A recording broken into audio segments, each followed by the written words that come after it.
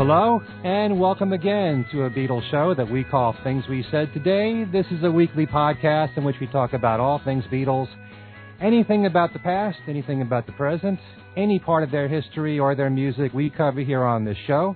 All things are up for grabs on this program. I'm Ken Michaels. I'm one of the co-hosts of this program, also known from my other Beatles show, the syndicated show called Every Little Thing, being joined by my regular co-hosts of the show, the man who writes for Beatles Examiner, that being Steve Marinucci. Hi, Steve. Hi, Ken. Hello, everyone. And one of the writers for Beatle Fan magazine, who's been with them since the very beginning, since the inception of Beatle Fan, that being Al Sussman. Hi, Al. Hi, Ken. Hello there, everybody. And we also have our resident musicologist and freelance writer, who also writes for Beatle Fan, that being Alan Kozin. Hi, Alan. Hi, Ken. Hello, everyone. On the show this time, we have a special guest with us on the phone, and that's Laurence Juber. Laurence is known to Paul McCartney fans around the world and Beatle fans for being the last lead guitarist in Wings, and he played on the Back to the Egg album, was part of the 1979 UK tour. He was on the live hit for Coming Up, and he was basically with Paul for the good part of 3 to 4 years with Wings. And he's got a brand new CD out, and it's called Fingerboard Road, and we're going to be talking about his new album and also his time with Paul. So let's welcome Laurence Juber to Things We Said Today. Hi, Laurence. Hi there. Well, thank you very much for having me. Let's start the conversation by talking about the new album, which, as I said, is called Fingerboard Road. The album has 13 songs on it. There's 3 originals, and there's 10 covers. So I want to start by asking you the question, how do you normally pick the songs that you cover on your albums? Are they personal favorite songs, or are they songs where you can hear yourself bring an interesting arrangement to the song? Or both? Well, both, for certain. And also, you know, with input from my wife, Hope, who has to listen to me working out the arrangements of these things. and is also my producer, my co-producer on the project. So she'll chime in with suggestions, and sometimes I'll just sit down, pick up the guitar, and start playing something that will just kind of come from somewhere deep in my memory, and it'll turn into an arrangement. Other times I'll specifically pinpoint a song because there's some kind of resonance. I mean, for example, you know, I did Go Now on this album, which when I played it with Denny Lane on a TV show in London in 1977 was functionally my audition piece for Wings.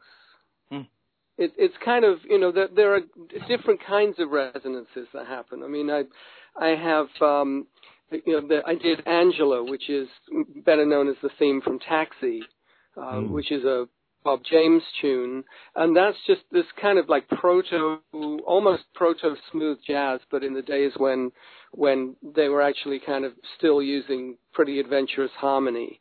And that and Steely Dan's Peg both have a very kind of mid-70s kind of vibe about them that is really kind of part of my musical background, where at that period, I mean, pre-Wings, I was a studio musician. I was listening to a lot of kind of West and New York fusion type stuff, you know, big fan of Weather Report, Return to Forever, music like that. And that particular kind of harmonic vocabulary and melodic sensibility really kind of resonates with me. And so there's a nice challenge in making a guitar arrangement that's going to be satisfying in that particular genre.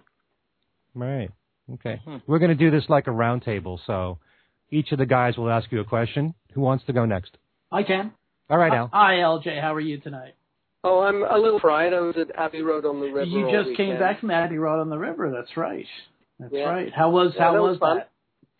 It was fun, and just by pure coincidence, that yesterday was the 36th anniversary release of Back to the Egg. Right. And I happened to be on stage with Steve Holley singing some Wings songs from Back to the Egg. So it was kind of a fortuitous occurrence there. And we had Phil Lindsay, who's a great sax player who actually played on Jet. He played baritone sax on Jet. He played the sax on Al Stewart's hits, Year of the Cat and Time Passages, on So I co-opted him to play on Rockestra. So we wasn't exactly the Grand Rock Orchestra, but it was nice having a sax on that tune.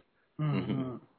Since you just mentioned playing Go Now with Denny in 1977, how would you compare doing that song that way in 1977 to what did you bring to that song on this new album?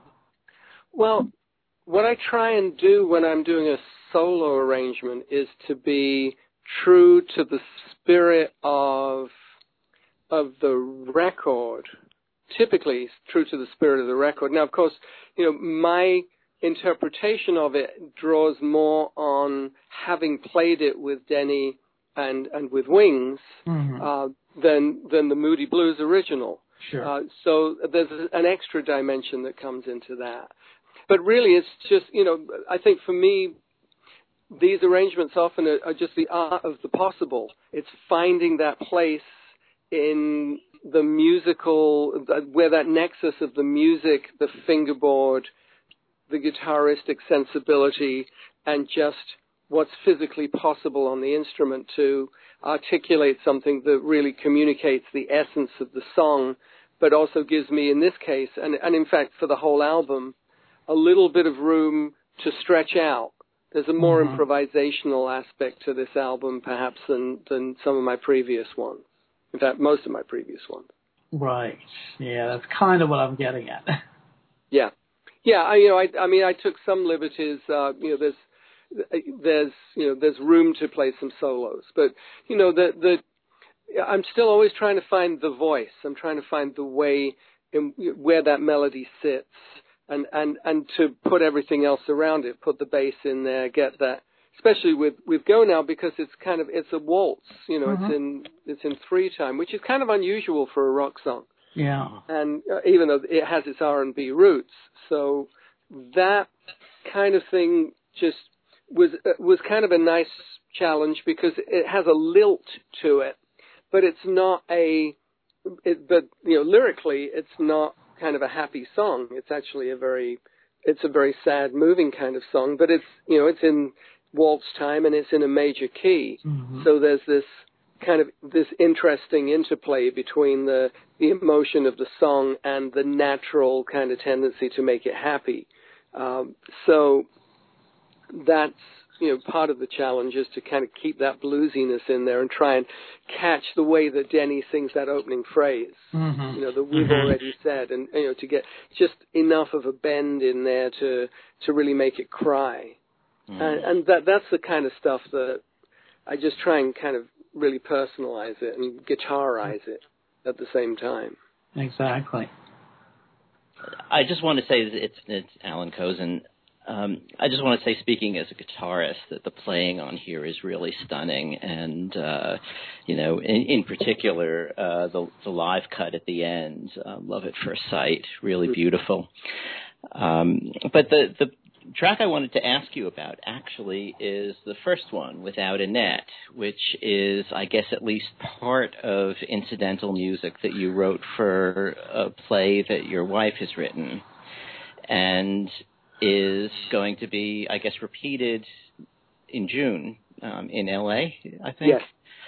And I think part of the thing about that play is that although it's got a script, there's some improvisatory aspects to it as well. Is that the case?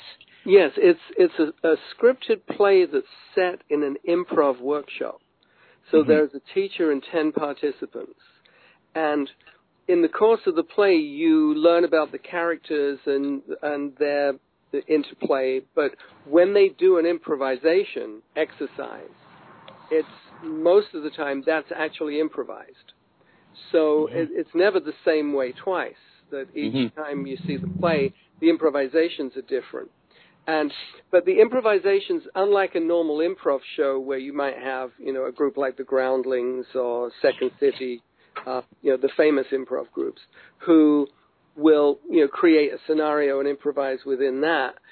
We have in this play, you have the scenario, but the improvisations are done from the perspective of the characters. And in the course of the improv, there are certain things that they have to accomplish in order to satisfy plot points that cover the broader range of the script. Mm-hmm. And this particular piece that I wrote is the kind of the theme song. It's the introductory piece of music, and it was so it was kind of commissioned. I mean, I was producing the show, and I am producing the show for this run also.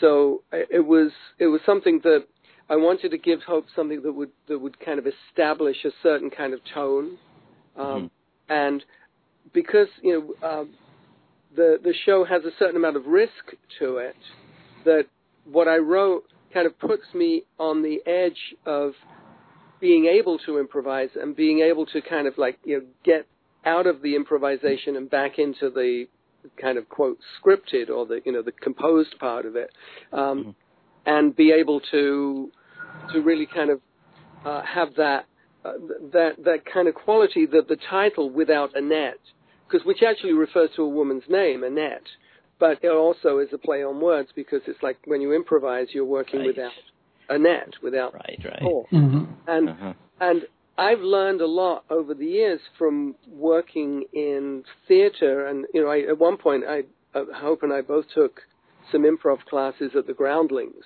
and she's taken a lot more improv than I have, but I just took a few classes. But I learned a lot about music improvisation from working in that kind of environment and from watching actors improvise. And in the course of the play, at the end of the play, the class do an actual improv show, and I'm involved in that. So when they're improvising a scene, I may be improvising underscore or stings to go along with it. So there's this interesting interactivity, and I love the ability to be able to stretch out away from this pure fingerstyle guitar kind of the calculus and the algebra and the geometry of the whole thing, which is can be very regimented, because in what I do in doing my arrangements, especially when I'm doing classic songs like Harold Arlen songs, or in the case of the new album Georgia on My Mind, or doing Beatles songs where there are very, very specific and very, very calculated ways of getting around the arrangement and the performance of it. I like the fact that in this context I can play a lot looser, and I'm not restricted in the same way. And that's also been fed into by, over the last few years, playing more electric guitar. I've been getting back into that, and what that does, because as a teenager, I was my goals were to be a studio guitar player, an articulate bluesy rock lead guitar player, and a fingerstyle guitar player, all on kind of parallel but interrelated tracks. And it was the lead guitar thing that got me into Wings, that and the versatility.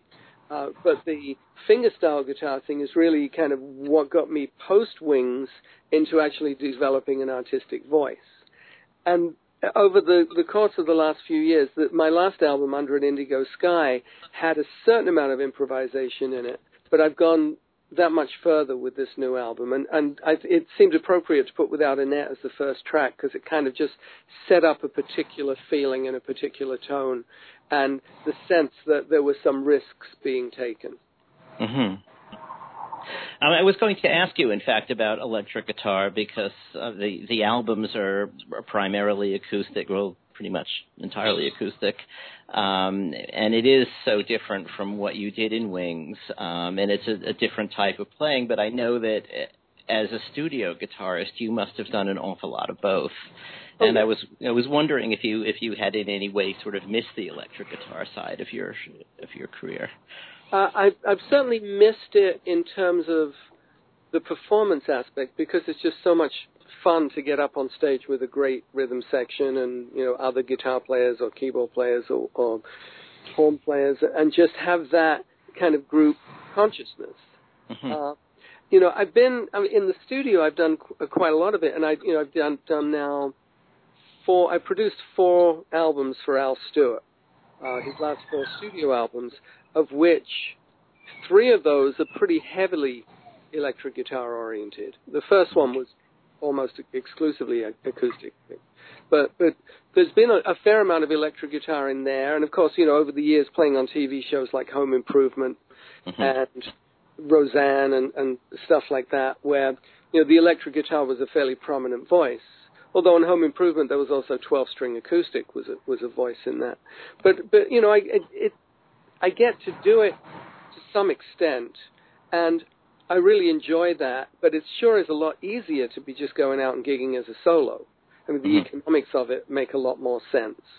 But it's like being at Abbey Road on the River and playing an electric set or a Beatle Fest, or I mean, I get to do that stuff often enough that I still kind of keep it up. And we have backyard jams at home, and I'll go out and do jams around the LA area. I mean, one of my favorite people to play with is Albert Lee, who was one of my heroes as a teenager, and it's just so cool to get up and get into this fiendish like electric guitar picking in the circumstance.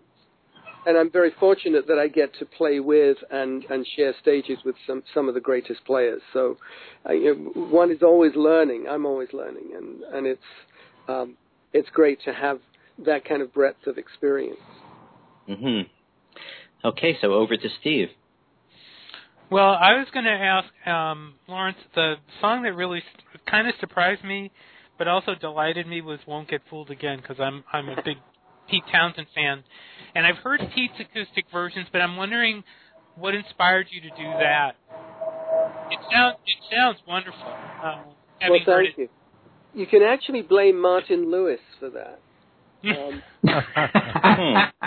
Because he called me up and said, I'm producing a tribute to Pete Townsend. Pete was getting the Tech Awards, which is kind of the Music Technology Awards.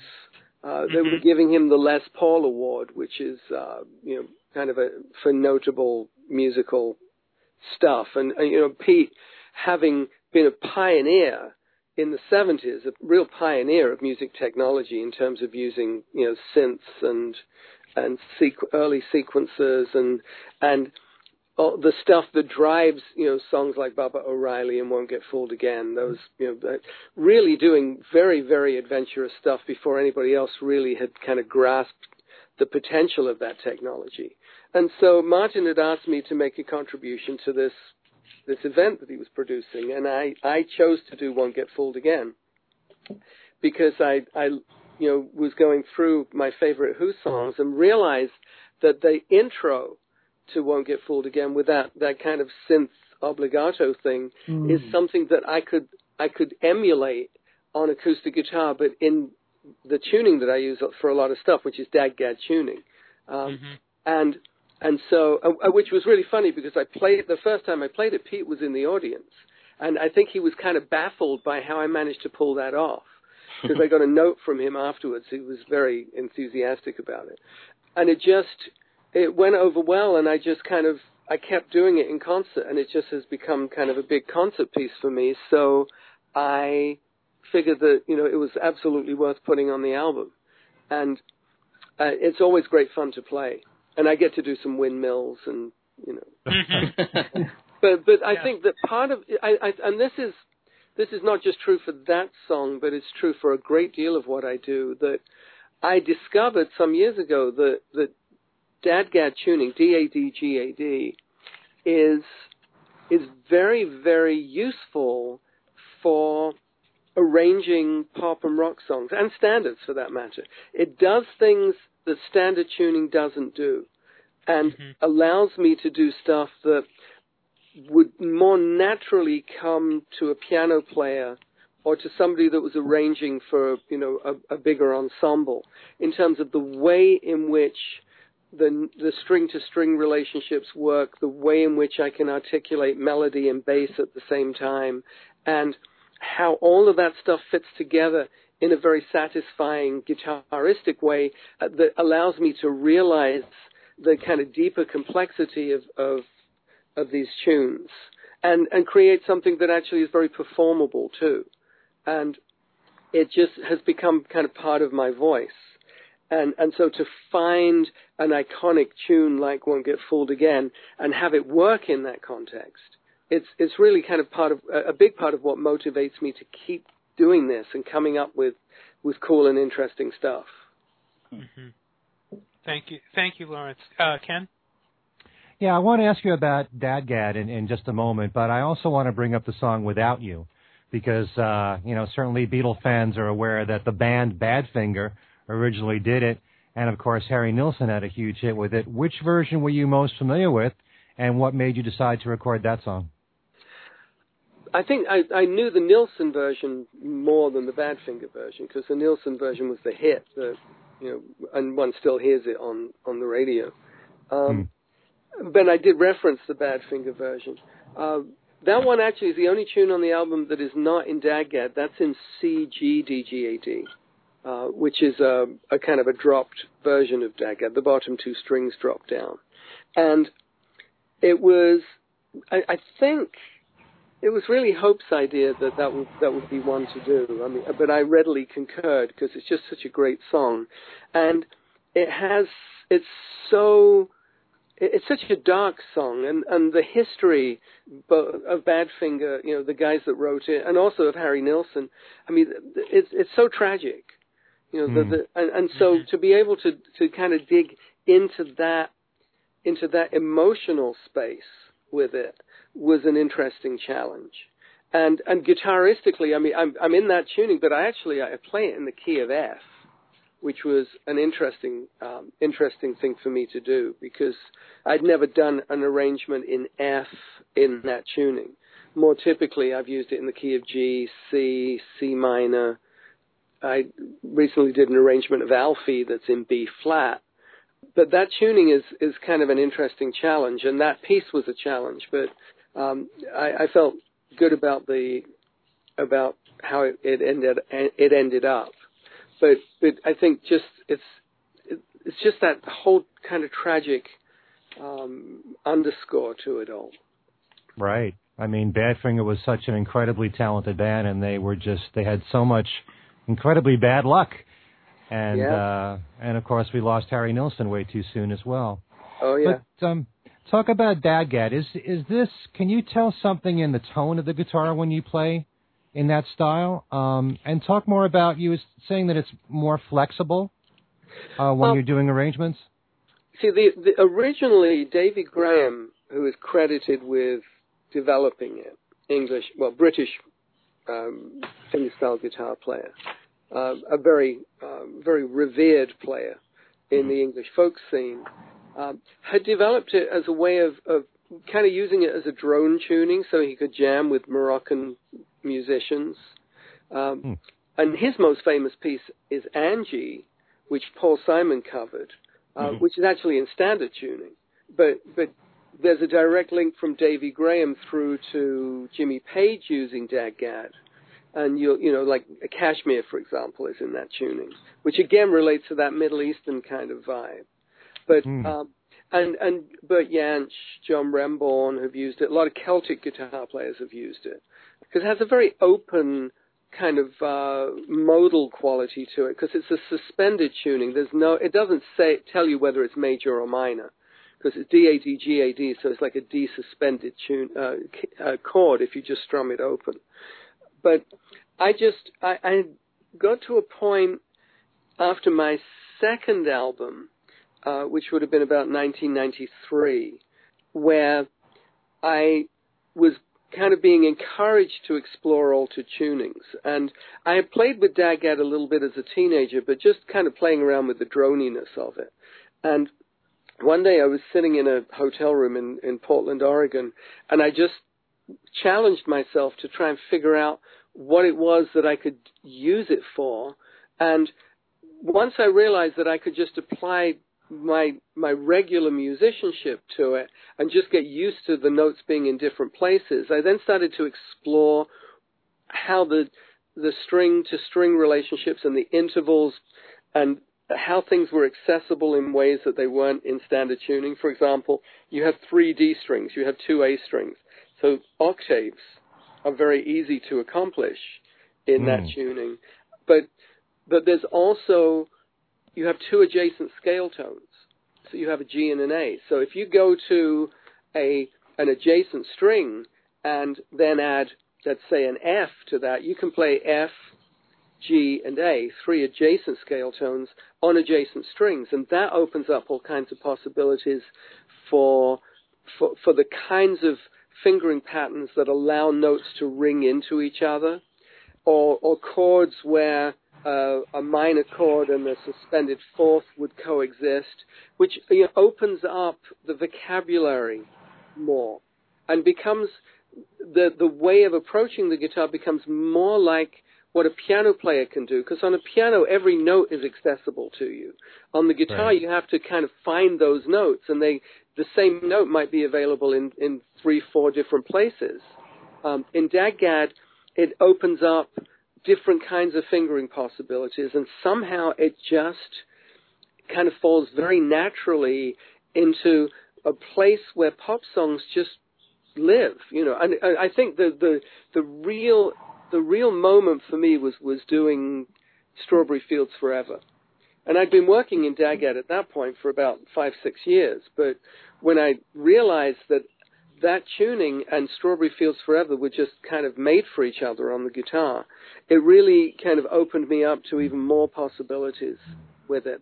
And I just figured, well, I'm going to stick with this as my other standard tuning. And it's really become a very useful tool. But it is a tool, and I'll readily go to standard tuning or some other tuning if it's appropriate. I'm not like DADGAD monogamous like that. I use it probably for about half of what I do. But it helped bring out my voice. I think I'd already started to establish a voice, but that just, it took it to another level. Very interesting. Okay. Go back to Al. I can tell you firsthand, having seen you perform Strawberry Fields Forever a couple of times, it is jaw-dropping. It's so good. Well, thank you. And also, I was very glad to hear you mention the kind of feel of tragedy that surrounds Without You. Even to the point of the fact that Mal Evans produced not Without You, but produced other tracks on the album that it comes from, the Badfinger album that it comes from, Straight Up. Or No Dice, excuse me. Yeah. No Dice. But that I've always felt that there was this kind of feeling of just kind of a very sort of fatalistic feeling around that song. Yeah. And I was interested to discover, I didn't know that Gary Wright played the piano part. Neither did I, as a matter of fact. Huh. No, I never knew that. Yeah. Wow. That's amazing. That's amazing. Now, you mentioned the fact that you've recently gone back to playing electrically. And I saw you at the Fest for Beatles fans in Rye, New York, back in March, and saw you do Johnny B. Good. I believe it was Johnny B. Good, if I remember correctly. Yep. And yeah, that's kind of one of my party pieces. Okay, and I think it was because you were kind of vamping, because I think you guys were waiting for Mark Hudson to show up. As a matter of fact. Yeah. But had you performed that in a while, or? Oh yeah, no, I mean that's kind of a regular tune for me. The one that I had done earlier, I think it was on the Saturday. I sat in with Jeff Slate and his band Birds of Paradox, because Steve Holly was playing drums, and I've done an arrangement, a different kind of arrangement of Arrow Through Me that I sing, where I've taken it kind of more bluesy than Paul did it. Because I always thought that was a really cool song. And it kind of had, to my ears, it always had potential other than the way that Paul did it. Yeah.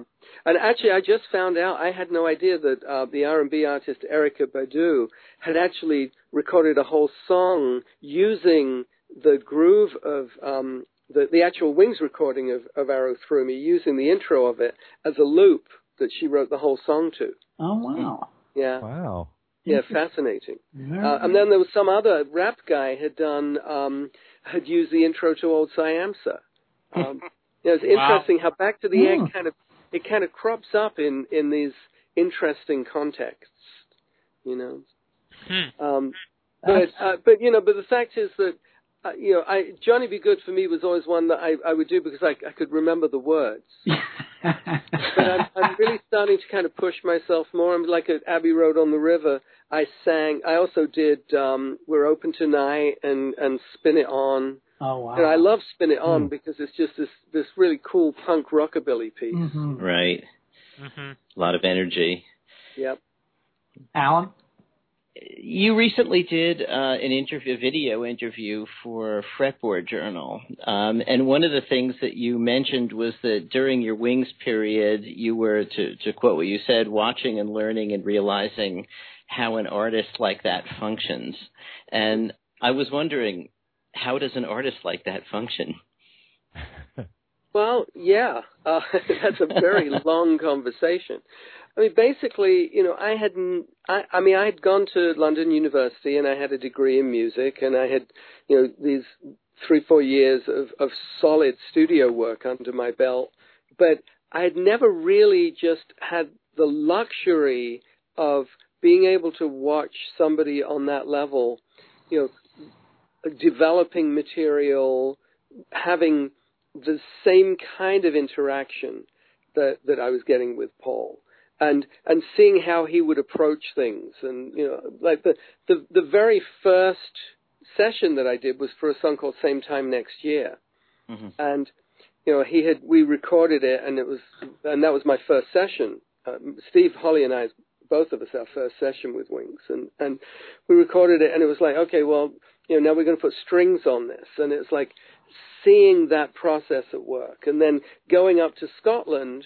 And we'd done that song, which was kind of a big movie-type feeling to it, kind of very cinematic, even though I never got actually used in that movie, because I think Marvin Hamlish ended up scoring it.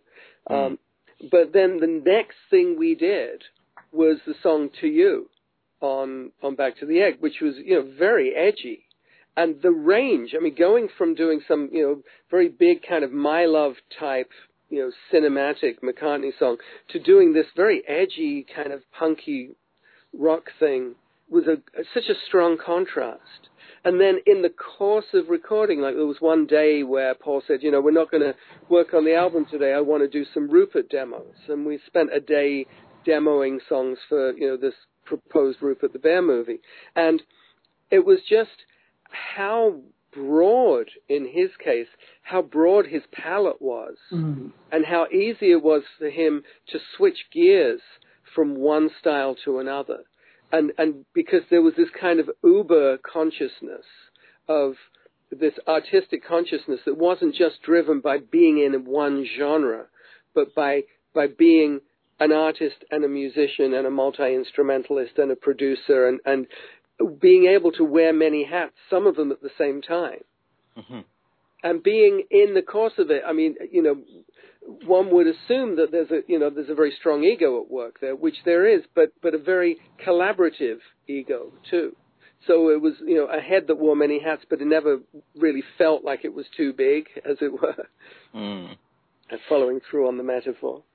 Yeah, I was wondering how collaborative that ego was. I mean, you were used to, as a session musician, being, and certainly also as one who reads, being given a chart, and this is what you play, and this is when you play it, and that was really the job of being a session musician. But in a band like Wings, how much room did you have to create your own lead lines, or did he suggest more or less what he wanted? Did you feel free to bring your own ideas to the tracks?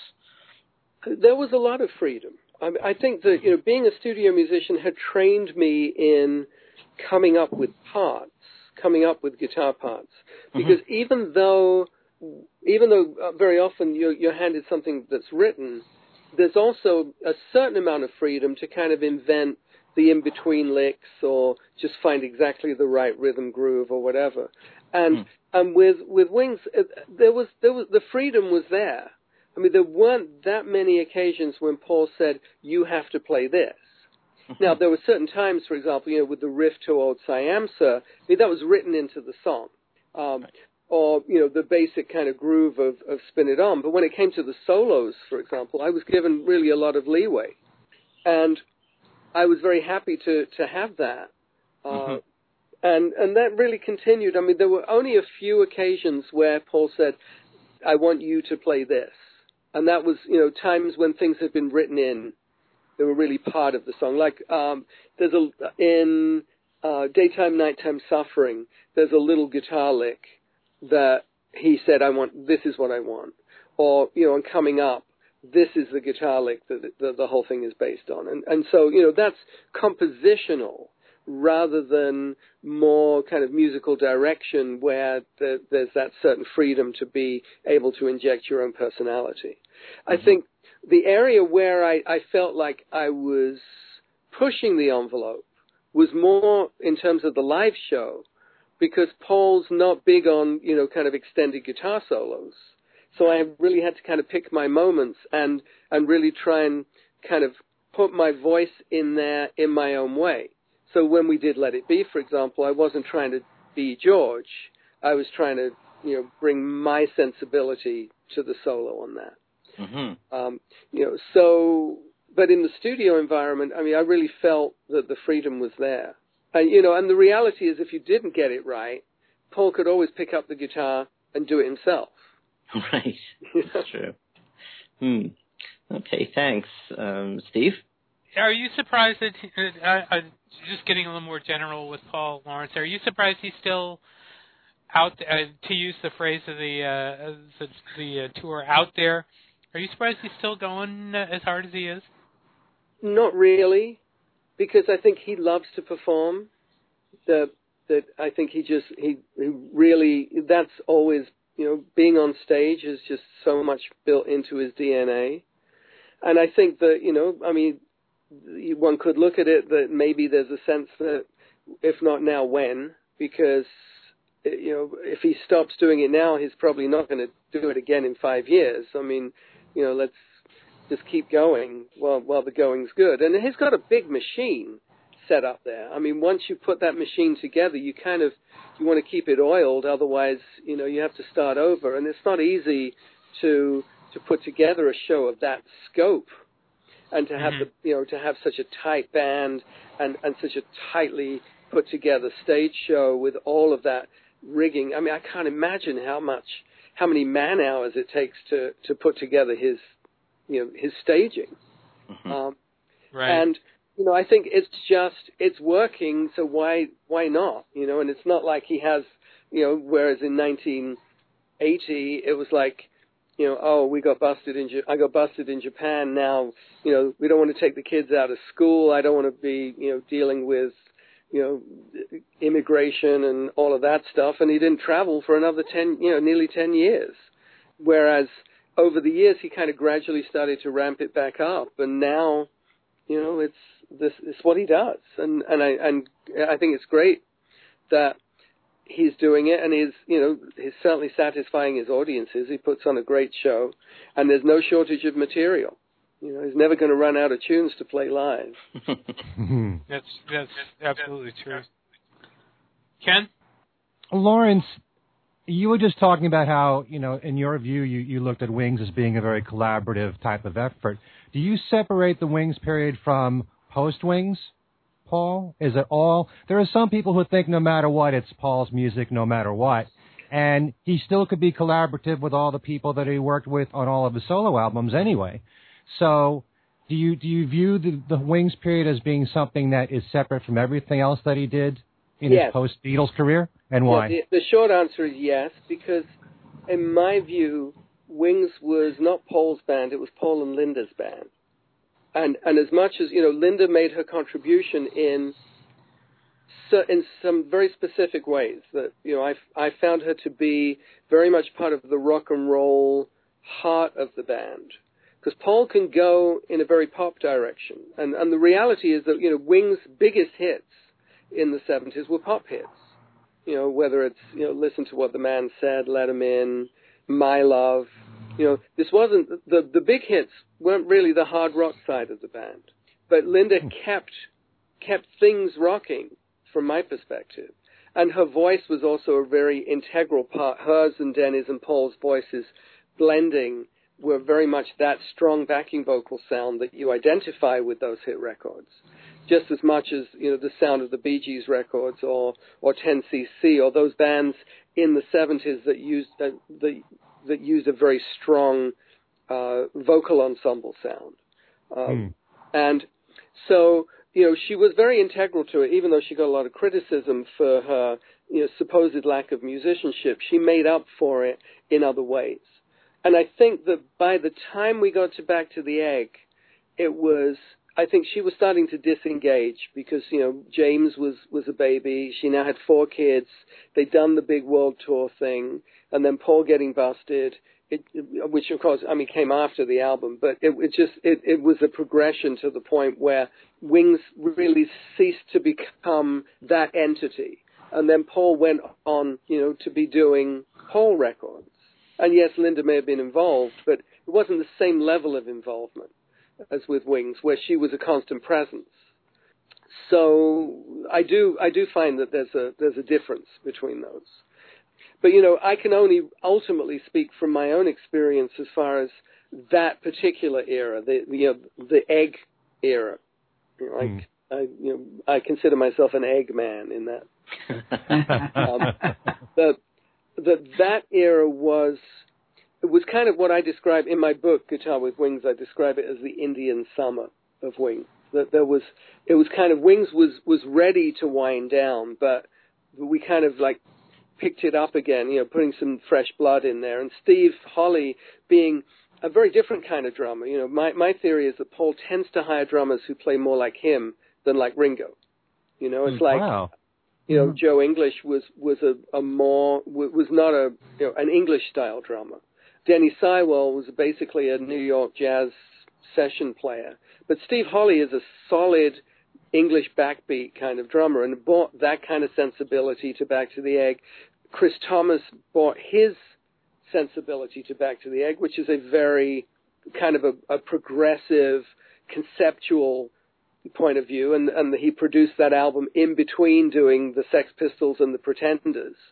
You know, so I think Back to the Egg kind of had its own life, and we, as a band, we were encouraged to think of ourselves as a band, and I think that we captured a certain kind of quality in that album that is a little different from the other Wing stuff. Which is not to be critical of the other Wing stuff, because, you know, both Jimmy and Henry and my predecessors both did some fantastic work with the band. But I think that Back to the Egg kind of exists in a slightly different space, and I don't think it was necessarily fully appreciated at the time. But and the album that followed that, from Paul's perspective, as far as McCartney 2, was another one that was not really appreciated in its own time, but has been revisited, you know, because what McCartney 2 did was to really initiate a certain kind of sensibility that fed into the whole kind of electronic kind of mode of doing things.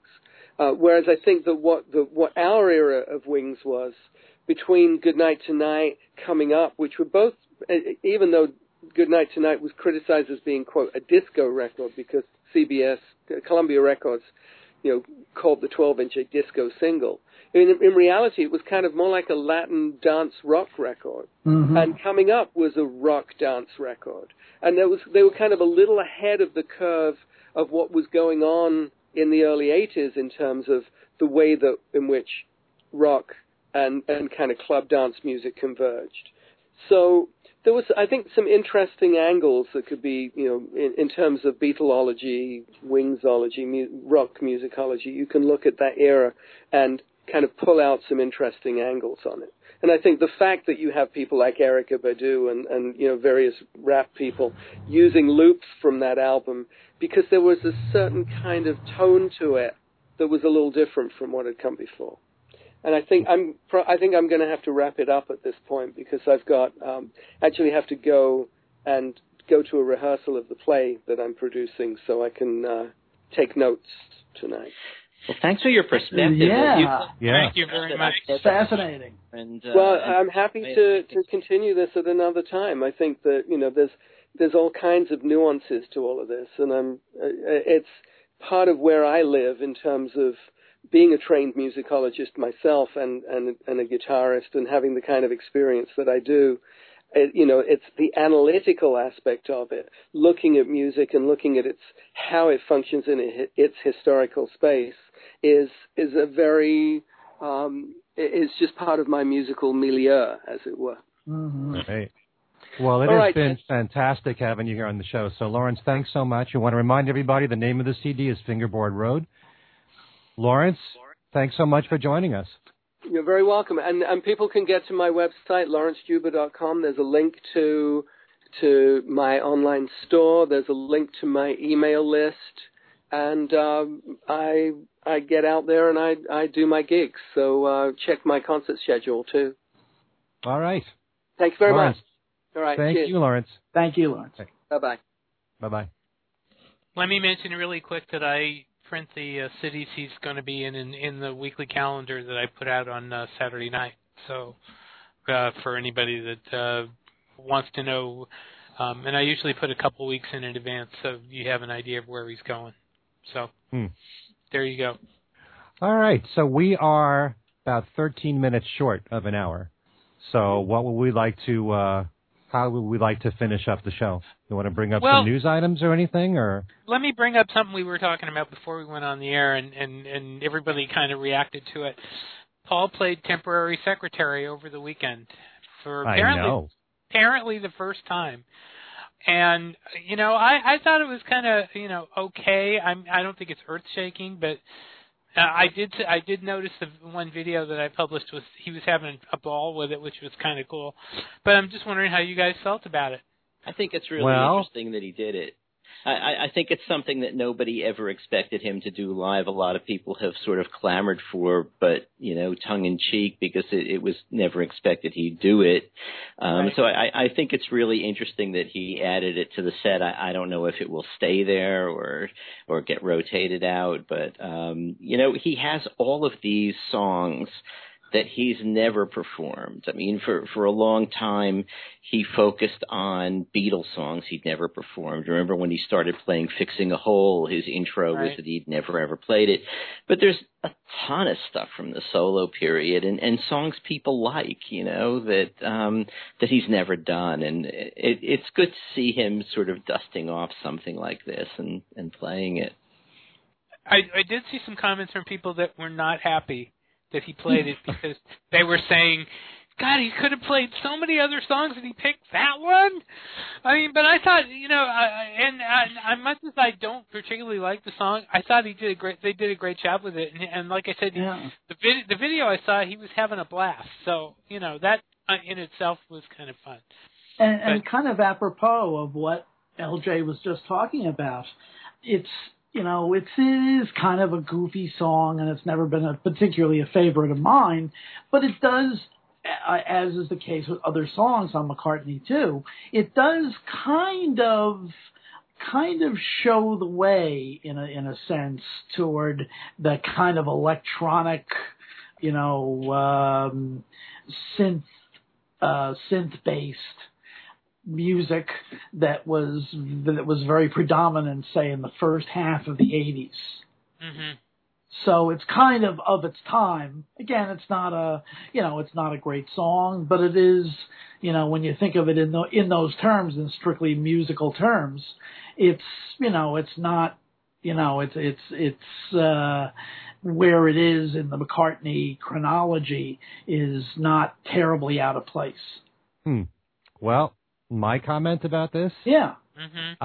I'm absolutely thrilled to pieces. And in a way, why do you laugh, Steve? Because I knew you would be thrilled to pieces. This song, it really, in some ways, it's not even all that important whether I like it or not. I'm more thrilled at the fact that he's doing something he's never done live before. And it's not only a song he's never done live before, it's a song I would never expect him to do live. And, there's so many hits he's had in his solo career that he still hasn't done live. There's a lot of songs that I could hear him doing live that would work well live, that were album cuts that he's never done. I could see that ahead of Temporary Secretary. I actually really have always liked the song itself. I like the production behind it. I like the quirkiness of the song and that backwards, the synth loop that goes on and on. Yeah. And not only that, but one thing that's kind of frustrating when you see Paul live is that he runs that long video of his career, and he's got all this background music that he plays. And Temporary Secretary is always in there, and there's all these other songs from his career that he's never done live before. And I'm kind of thinking maybe this is how he gets by satisfying those fans who might want to hear those songs without him doing them live. There's a lot of songs, and he adds, a dance mix to a lot of his music from different decades. And, but Temporary Secretary, it's kind of interesting what Lawrence said about McCartney, too, that it's kind of being recognized a little bit now as being a bit ahead of its time, because I had just read an article online about this, and I saw one a few years ago, too, when the remaster came out for McCartney 2. I don't know if it's going to open up the whole world to that album, but it's nice to see that there are people out there in the media who are writing articles about that album and recognizing it and seeing that Paul was a little bit ahead of the curve at that moment. And so the music on that album reflects that. It's a very, down home, kind of like the first McCartney album, only without the synthesizers. I mean, the first McCartney album didn't have synthesizers. But, it's similar in that Paul plays all the instruments, and it's got that quirkiness to it that I like. I like when Paul gets quirky and does things that are, I shouldn't even call it out of character, because nothing surprises me what Paul can do. As Lawrence just said, he could jump to different genres easily, within, from one day to the next. It's just something that he's capable of doing. So, I'm just really happy that he's doing anything live that he hasn't done live before. There's an article that I just saw in the last few days where Paul's saying that, he doesn't mind if he makes mistakes on stage. He's relaxing a lot more. He's having fun. And the mere fact that during Temporary Secretary he's supposed to be dancing on stage, he should be allowed to enjoy himself and, be as comfortable as he wants to be on stage and pick whatever songs he wants to do. Sure. So much of what he does on stage is, as he has put it, what he thinks his audience wants to hear. So, what about what he wants to do? Sure. There's got to be songs in his career that he's really proud of that were never hits, and he'd love to do them live, and he probably may never get to do them live because he's got to do those iconic songs from show to show. And if you read a lot of his interviews, he says kind of the same thing, that there are a lot of people who go to see him live that are seeing him for the first time. Right. And those people are going to be very disappointed if he doesn't do Hey Jude and Let It Be and Band on the Run and those songs. There are certain iconic songs that you expect, especially if he's playing in arenas, that he's got to do live. So for him to do anything from his solo career, especially something that wasn't a hit and wasn't on his latest album, is surprising to me. And I welcome it with open arms. I wish he would do so much more of it. And I love reading how people comment to this online, whether it's on Facebook or the threads that I've read. One person said, Paul, just stick to the Beatles and your Wings stuff and you'll be all right. Nobody wants to hear your new stuff. And then one person said, this is so refreshing. Why doesn't he open up more and do more stuff like this? So you got different opinions no matter what, all over the world, of what they want Paul to do. And when you've got a catalog that enormous, my big dream, which probably will never happen, but you can never say never with Paul, is that he would do more dates, play smaller venues, and go deeper into his catalog. Because I think, the people who have bought all of his albums should matter, and not just the casual fans or the ones that are now discovering the Beatles, who really know him for being a Beatle. So I'm thrilled that, he's picked this one. Anytime he's done any song live that he's never done live before, especially if it's not a Beatles song, he just started doing Another Girl. And I love the fact that he's doing it. It's a great song. I've always loved that song. It's a song that works well live. But it doesn't shock me that he's doing it. But this kind of thing would. So I'd love to see him do more songs like this, songs that weren't hits, even the hits that he's never done live before. Like we've mentioned here on this show, Uncle Albert, Admiral Halsey, he's never done live. Hell on Wheels, he's never done live. No More Lonely Nights, he's never done. Yeah. True. Yeah. Take It Away, he's never done live before. So there's a lot of them, actually. With a little luck, he's never done live. A number one hit like that. So I really am just very happy that he chose to do that one. Mm-hmm. Well, it's kind of, again, going back to what LJ was saying before about the fact that, if Paul were to basically stop touring right now, it wouldn't be like the situation in the 80s where he could just pick up and do it again in say 5 years, because in 5 years he's going to be in his late 70s. Right. So it's probably really more incumbent on him and Ringo as well to basically keep touring and and keep the chops fresh. Right. Yeah. But I in the same vein, I know there definitely are people who do see him, who still do see him for the first time. There's somebody who's going to be seeing him for the first time with me in Philadelphia, and there are obviously songs that would be a disappointment if they weren't there. Right. How can you see Paul McCartney without him doing Hey Jude? Exactly. Okay. Mm-hmm. Exactly. Although the Wings Over America tour, he didn't do Hey Jude, and that was, I know he only did 5 Beatles songs in that tour. Well, yeah, but that was when he was still basically just doing the Beatles songs as almost a concession. Right. And he was really, really more promoting Wings. But it is nice when he pulls out a little chestnut, even if it's not one of the hits, quote unquote. Right.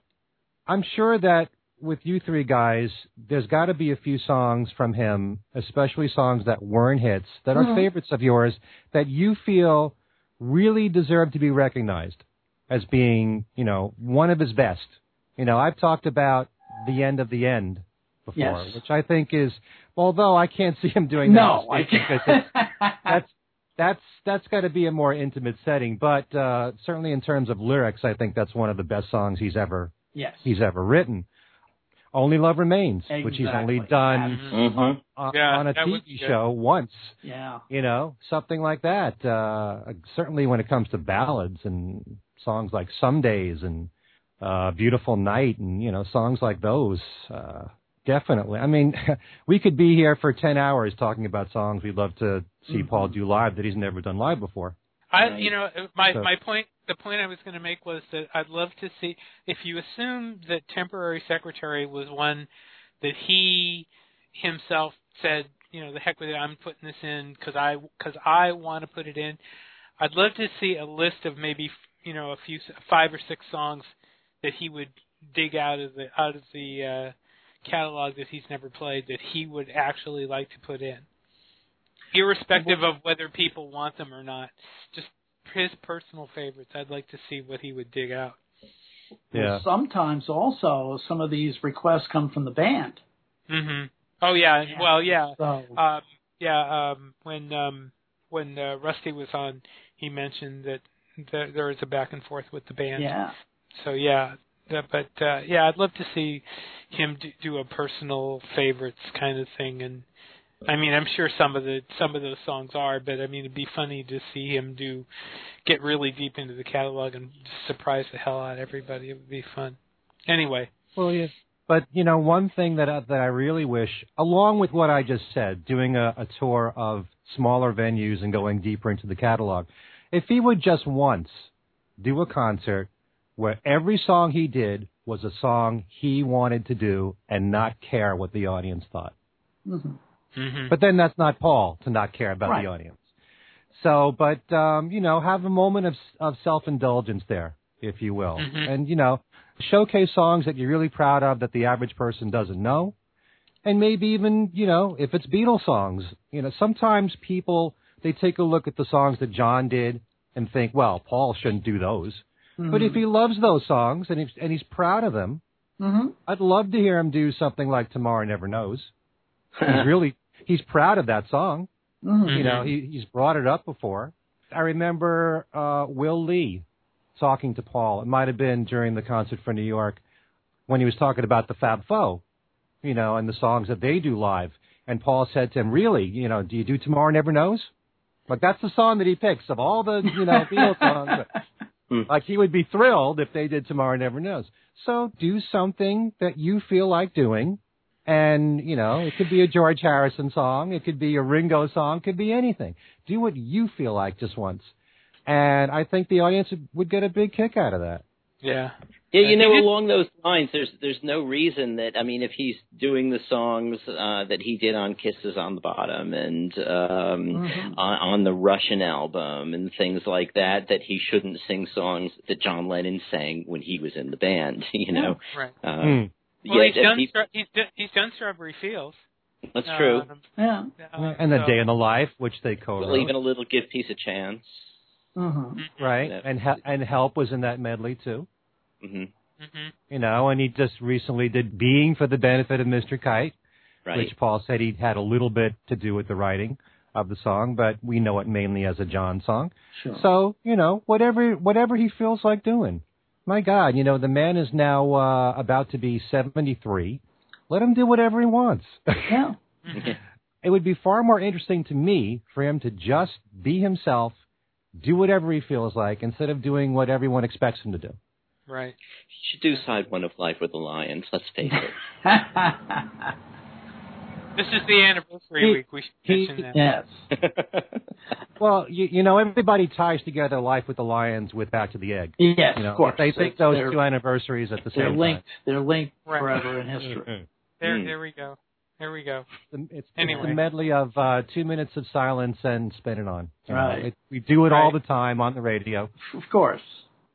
So I feel like George Burns saying, you know, say goodnight, Gracie. Yes. Well, let's just do that. Thanks so much to Lawrence Juber for joining us. Again, his new CD is called Fingerboard Road. You can find out more about Lawrence on his own website at lawrencejuber.com. And anytime he wants to, he can join us here on this show. He's such a wonderful speaker. Yes. All right, so this has been a blast talking with Lawrence and doing a little bit there talking about Paul and temporary secretary. All right, Paul. So, for things we said today, this is Ken Michaels being joined by Steve Marinucci, Al Sussman, and Alan Kozin. Thanking you all for listening, and we'll see you next time.